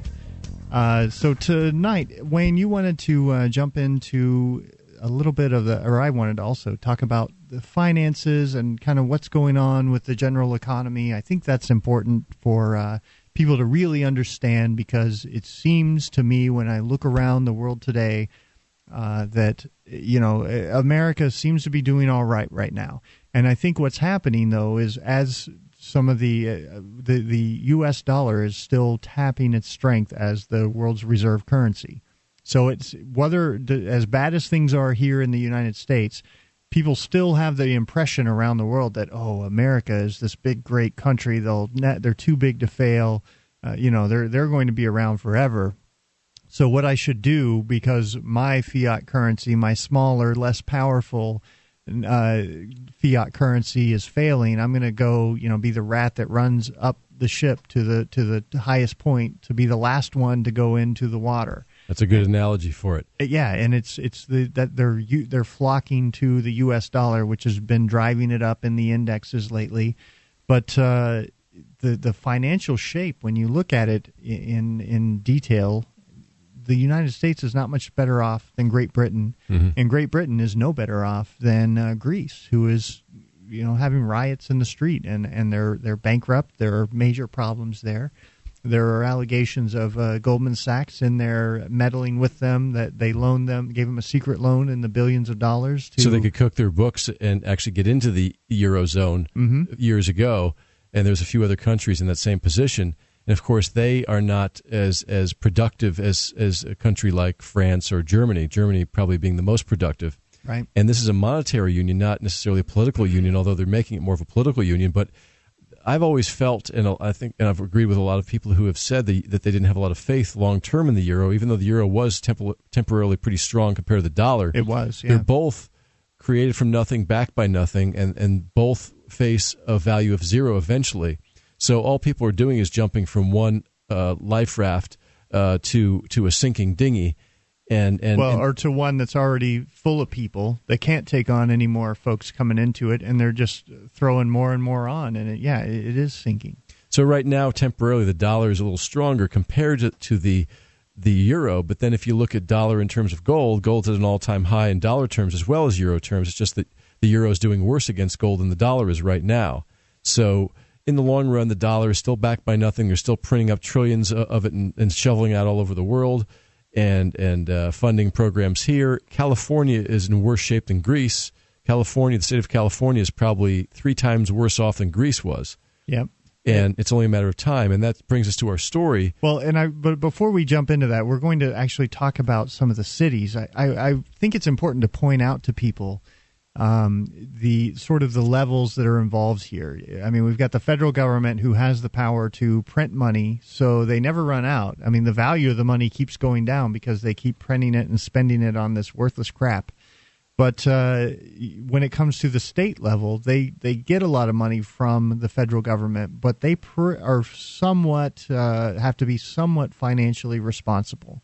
And that was the whole idea behind the Eurozone, by the way. Is that you had a central bank of Europe, and then all the countries in Europe became like U.S. states. They had to balance their budgets. They had to be financially responsible because they couldn't print their way out of financial problems.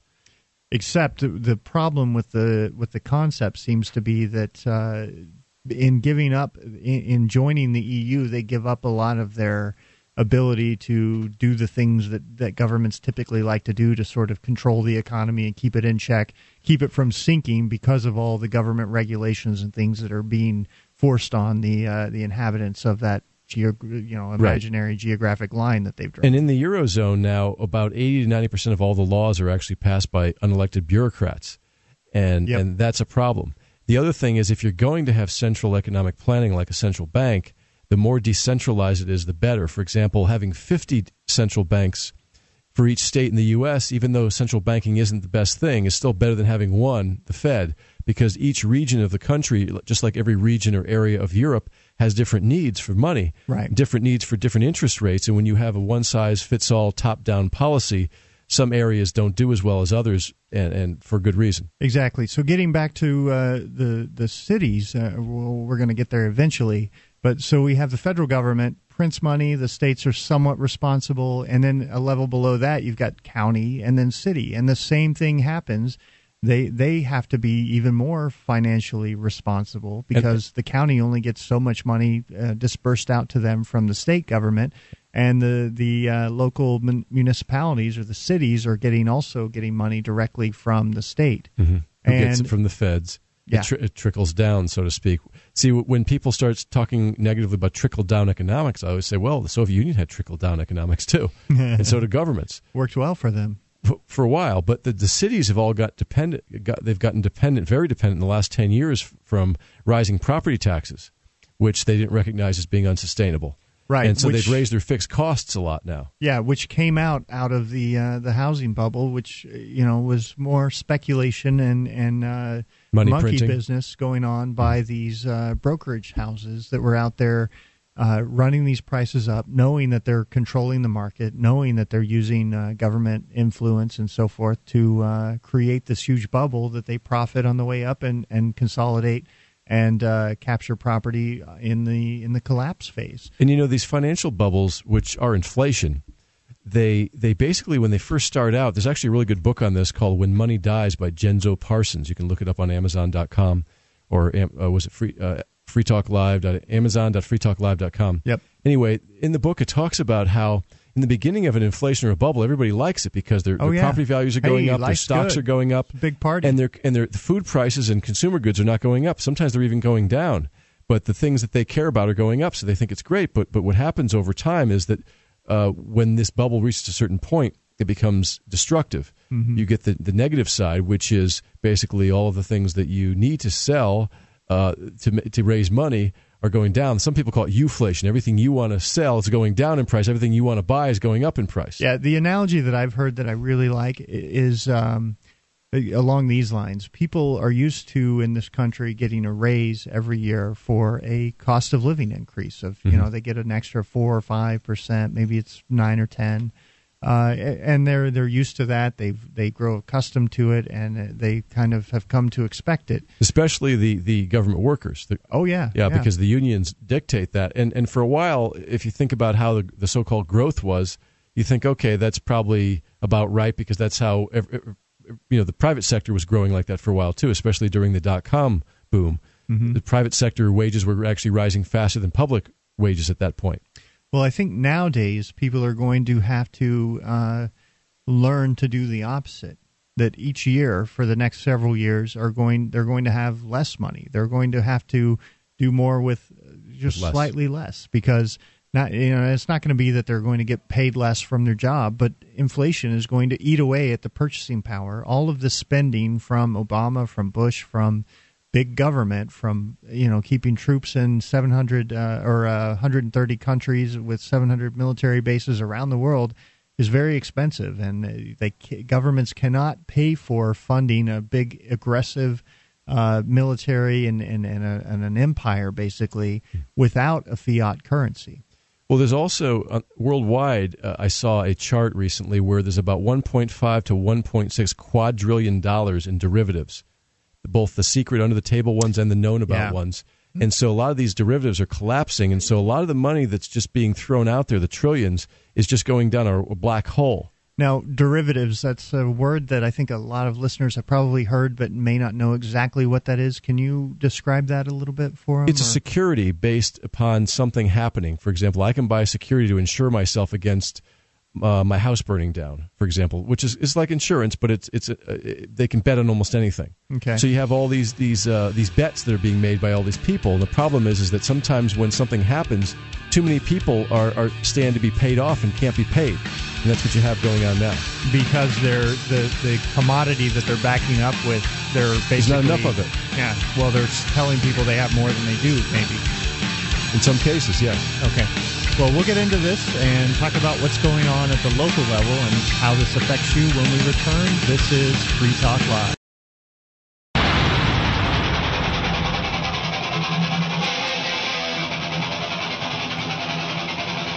This is Free Talk Live. It is the show about your calls, if you make them. Tonight, it is Sam here with you. And Wayne. And we're doing the Sunday edition of the show. Ian and Mark are taking the night off, and the monkeys are taking over the control room.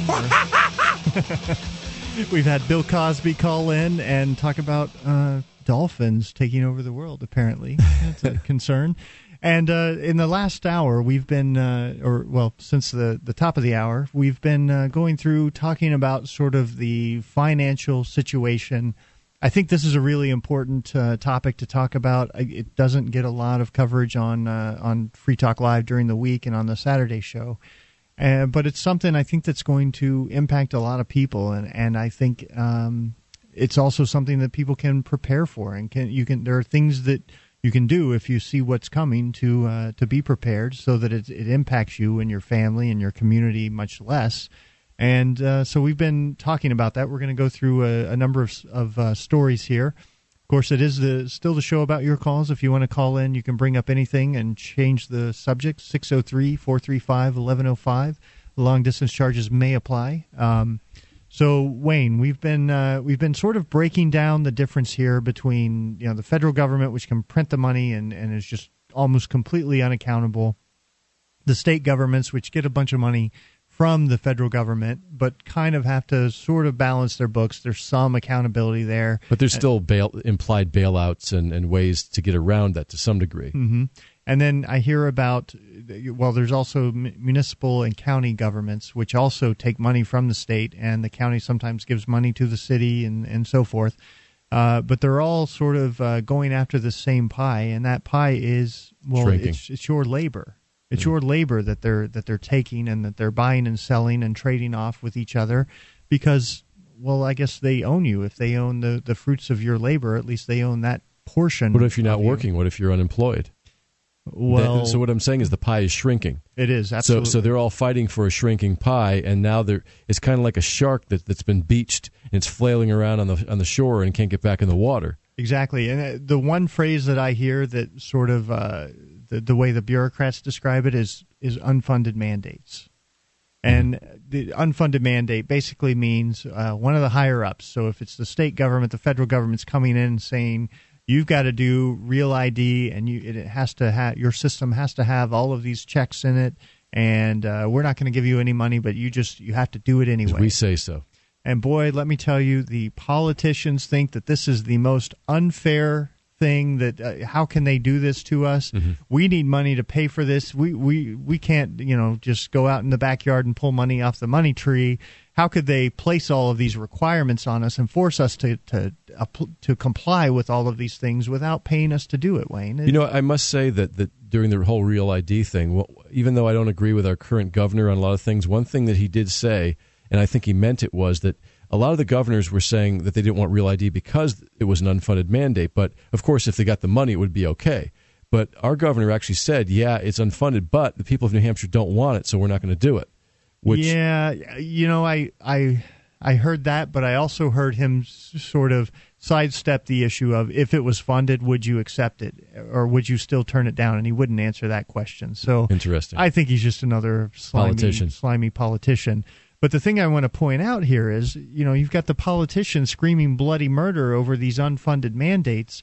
Well, what do they think every single law is to begin with? It's an unfunded mandate on you. Yes. You have to do it. Whether it's collecting sales receipts or when you get a new job, filling out paperwork for the government, they're not paying you to do all that work. They're not paying your employer to keep track of all of your hours and all of the taxes and collect that money and then have their accountants, because the tax code is now so complex that it's almost impossible to navigate through. Have so-called experts too. Yeah, you have to hire the experts who, even the IRS, when you call in and ask them questions, gets it wrong a majority of the time on their own laws, their own tax code. It's so ridiculous. Yeah, and you talk about the pie is shrinking. It's happening in so many ways, and people think that government's going to be there to take care of them. I mean, that's the reason we do it, right? To keep us all safe and to help the unfortunate. Well, guess what? As the sort of the business cycle created by the fiat money system takes its turn for the worse, and we start to go into a recession or even a depression, is what I believe this is. As these things get worse, you end up with more people out of work. Right now, those numbers are the official U3 numbers around 10%, but the real unemployment number, if it was reported like it was in the 1980s, is around 20%. Right, and then if you also add to it the birth-death model numbers, because every month they make up a number of new jobs that were created, yes, which is totally fictional. Yeah, they added that in 2004 to fix the numbers, and it's not based on anything other than an estimate that the labor union or department makes up. Yes, and so if you factor all that in, it's over 22%, according to John Williams of shadowstats.com, who has got a pretty good handle on all the numbers, which is pretty. It was about 25% during the so-called Great Depression. Yeah. And at 22.4%, that's pretty darn close. And we had millions of people in the bread lines. That was the trademark. This is what people think. A lot of people, I think, the indoctrinated masses think, well, we're not in a depression. There are no bread lines, no people standing outside waiting for food. Well, no, because now they have the modern day bread lines. They're called food stamps, and it's a little credit card that you go to the grocery store and get free food. And there are now 40 million Americans on food stamps. It's more efficient than the lines were. Absolutely, that's about it.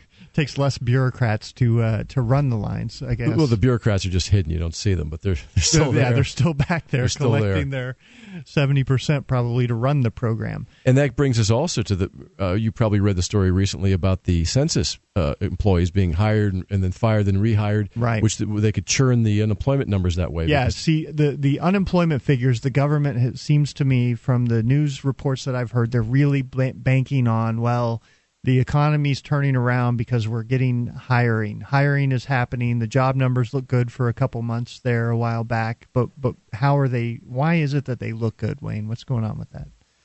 The unemployment numbers, you mean? Yeah. Well, government is growing. Right now, the next big financial bubble is government, because the government is printing money and hiring people, whether it's Homeland Security or census workers or whatever. And I remember during around 2003, 2004, after 9/11 and all that, they were talking about the so-called jobless recovery. Right. So they blew up the real estate bubble, but what you forgot, a lot of people forgot about, was they formed the Department of Homeland Security, the TSA. So the government bubble actually started big time under Bush, and it's just continuing under Obama. Mm-hmm. So at one time, we had about 3 people who worked in manufacturing for every person who worked for the federal government. Now there are more people working for the federal government than work in manufacturing in this country. Wow. That is scary. We're graduating about 10 lawyers for every engineer. That's scary. And in the long term, you can't produce with those kinds of numbers. You can't produce things that people want to buy and create real wealth. Yeah, absolutely. And so, it tends to trickle down here. And when you get to the local level, these people, in order to raise money, have to have a good credit rating because they do it through bonds. Yes. They go out to the market and offer up the project and then have to pay people back.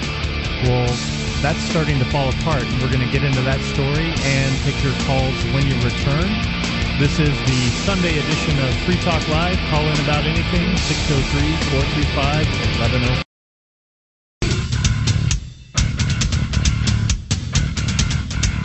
This is Free Talk Live, Sunday edition. It is the show about your calls if you make them. The 603-435-1105. Tonight it is Sam here with you. And Wayne. And we are going to go to your calls, since it is the show about your calls. And we'll get back to the financial sort of rundown that we're doing here for you with the rest of the show. But first, we want to talk to Rob in Ontario. Rob, you're on Free Talk Live. What's on your mind? Hey, thanks, gentlemen. Hey, I'm going thank to you. be heading down to check out New Hampshire in the summer. Okay. Are you coming for Pork Fest or? No, unfortunately not. Okay. Yes. But I'll be down end of July, beginning of August. And I was thinking of heading to Portsmouth because it's on the coast. Yep. And I'm wondering if you would make any recommendations about some fun things to do while in that area. Wayne, do you have any suggestions? I'm not a local here. I moved from Texas.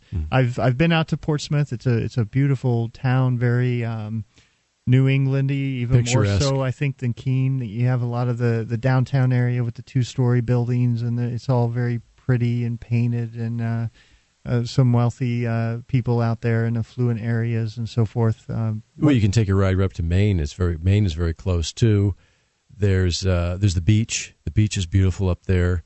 Okay. There's a lot of great restaurants. I haven't been there in a long time. I sort of stay on this side of New Hampshire pretty much. I usually don't go any farther east than Manchester or Concord. But everybody that I know who lives out there really likes it. So I would highly recommend. Now, are there any other areas of Keene of New Hampshire that you're looking at besides? Well, we're going to be Portsmouth? driving through Manchester, coming in through via New York State. I see. So you're flying into New York. No, Now, I'm driving. Oh, you're driving. Okay. Yeah. So are you going to look for work in a specific field? No, I'm just sort of checking the area out. Okay. Because depending on your profession, that can also determine where best to live. For example, if you're an individual entrepreneur, you can live almost anywhere.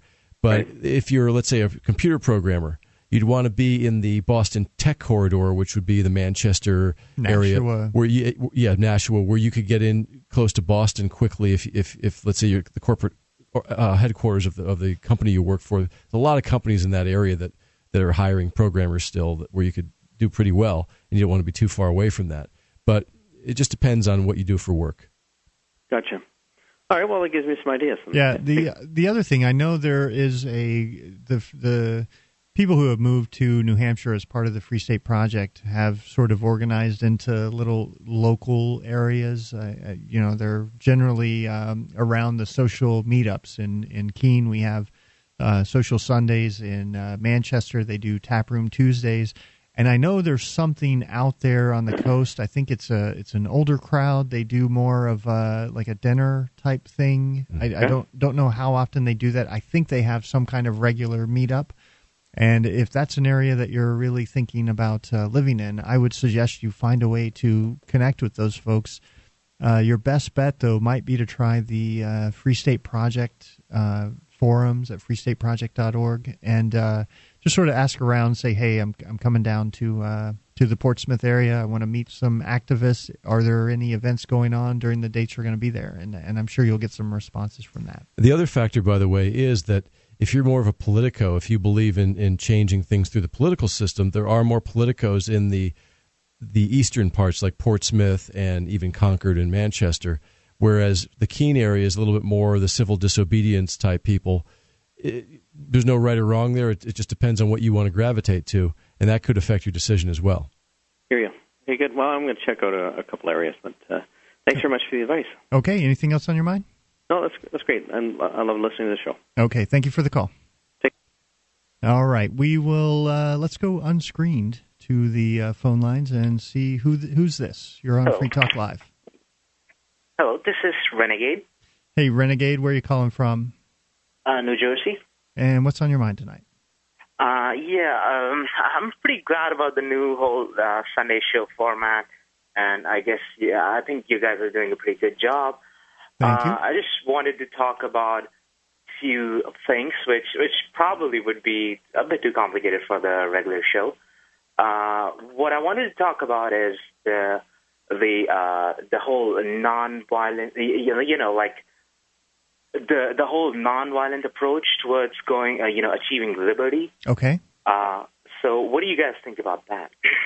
I'm all for it. Me too. That's the best way to go. That's how Gandhi succeeded. And you're of course talking about basically disobeying and not doing it in a secretive way, but sort of openly disobeying and sort of sharing that idea that, hey, maybe the answer to bringing about lasting change is to educate people first and foremost, is to educate people that the government can't do all of these things that they're promising because they're funded in force. I mean, they're funded by theft.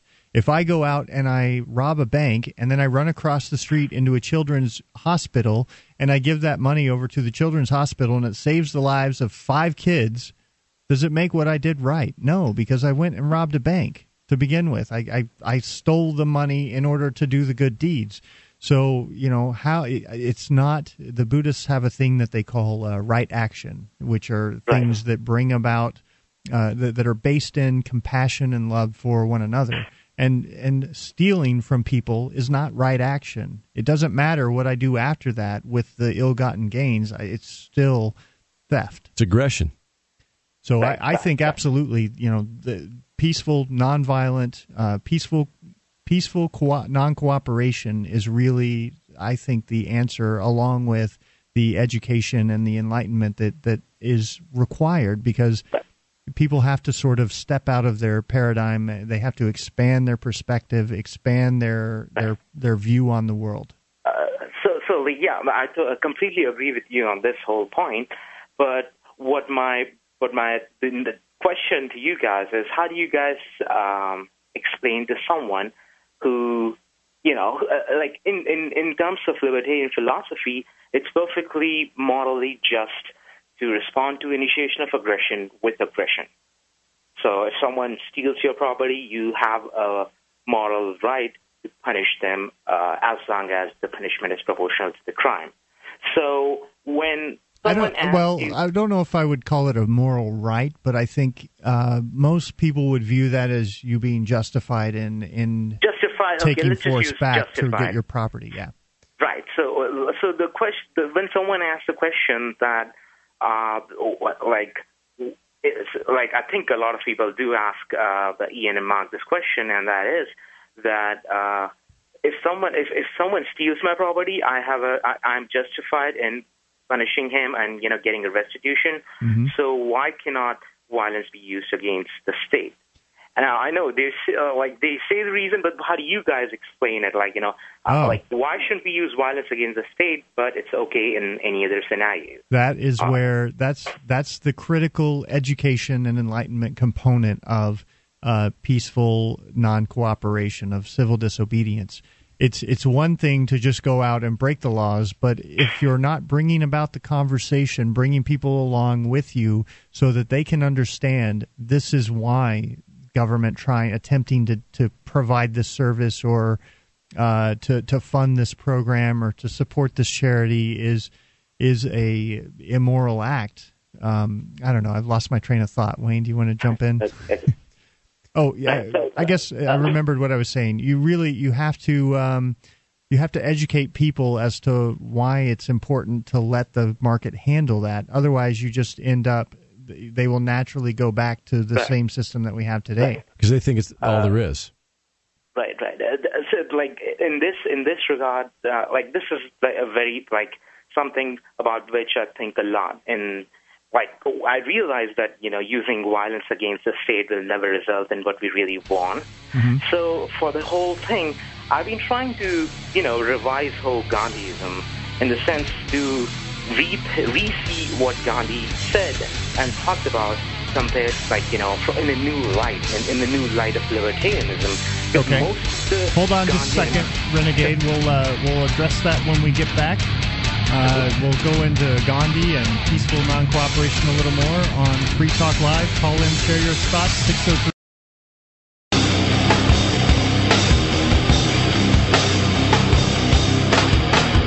This is the final segment of the Sunday edition of Free Talk Live. If you're going to make your calls, you better make them now at 603-435-1105. You can call in, bring up anything. Tonight, it's Sam here with you. And Wayne. And we are going to go back to the phone calls. We had Renegade call in at during the last segment and asked about sort of non-cooperation and what is the answer really when you've got people who are so locked into the government paradigm of using force and using violence and accepting that as being okay. And what happens to the nonviolent or the the libertarian idea when it comes to the government, mm-hmm. because they're the ones aggressing against peaceful people all the time.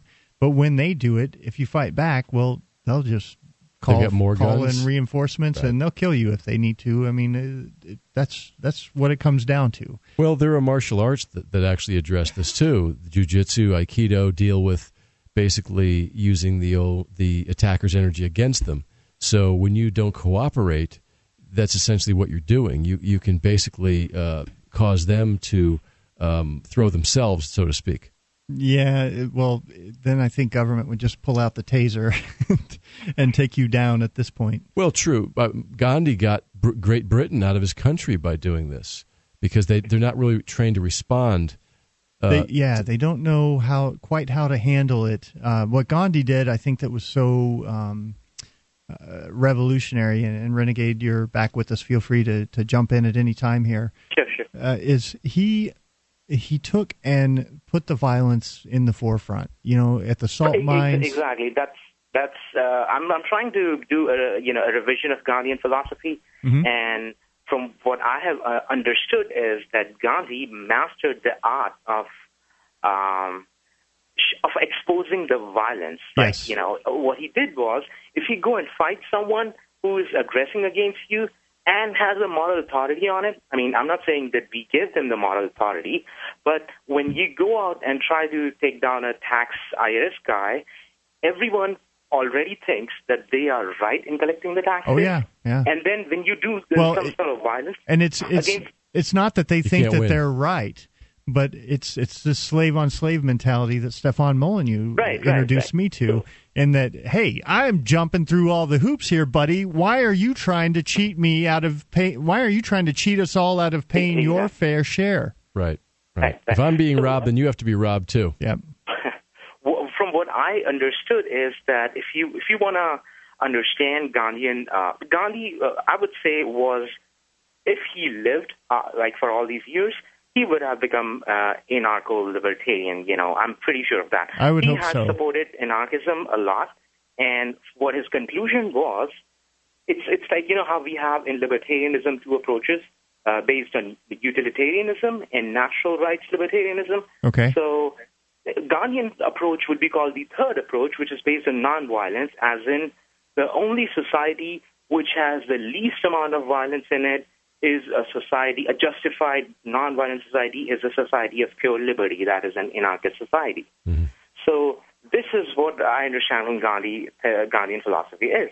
And one simple principle which will help you a lot in differentiating, in deciding whether or not should you use violence against an individual or not, is simple as that. When your aggressor's moral right and wrong are twisted around, just trying to fight them back using violence is not going to result in anything. Yeah, and what Gandhi did, I think, that was, to me, was so powerful, or was the salt mines, where he had the people show up, they line up in rows of two as far as the eye can see, and then they're all wearing white. And they go up one at a time to get clubbed in the face, and the blood's flowing on the white fabric, and the people are being taken off and cared for on the sides. And, I mean, it just makes the most fantastic picture for the media to really show this is how far they're willing to go. Yes. But more importantly, those guards sitting there clubbing people in the face one after another, I've got to think that reaches through past all of their indoctrination and their programming and their nonsense to connect with, hey, I'm a human being, and here I am clubbing other human beings in the face because over being right, over my authority, over what this other guy is doing, so I can collect a paycheck. Right. He forced the thugs to act like thugs. Yep. Exactly. That's called exposing it. Gandhi would stand in front of an aggressor and simply say that I've sworn that I'm not going to use any violence against any individual. Now, let's see who is the violent person here. And then obviously it's going to be turning out to be the soldier standing in front of him who's saying you can't make assault against the government's permission. So another thing which I wanted to talk about is that Gandhi himself did not use the term civil disobedience. I mean, he spoke English, but the term civil disobedience, according to him, did not describe what he really what he really stood for. Okay. And it was pretty surprising for me. The term he used was satyagraha. It's a Hindi term. Yep. And from what I understand is the difference is that, let's say you're an environmentalist, you are standing in front of the BP and just or in front of the State House and just protesting that all the oil companies must be nationalized and everything should be nationalized, and you're trying to do civil disobedience or something. Now, that is still civil disobedience, but you understand that there's something really wrong about that kind of thing. What they're asking for is wrong things through civil disobedience.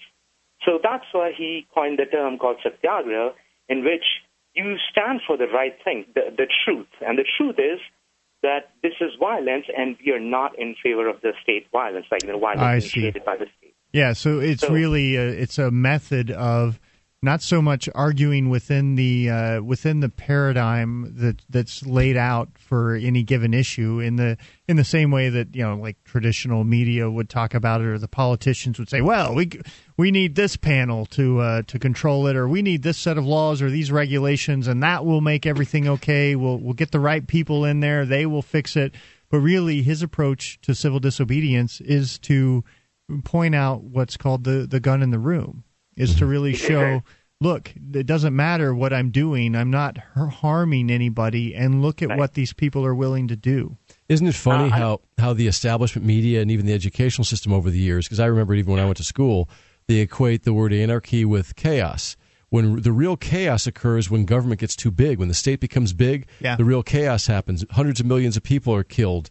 Because the environment gets destroyed. They become more and more incompetent, and the assumption out there is that government's in charge and providing all these things and keeping us safe, when in effect they're not. They're failing at it, and because they've granted themselves this monopoly, nobody else can step in to fill the gaps. Yep, and then chaos occurs, and it because just gets worse. They prevent spontaneous order from occurring. Right. So Gandhi, actually, to be honest, Gandhi's the whole concept of satyagraha transcended just the non-cooperation. Like, you know, it's not just that you stop following the government's orders and stuff.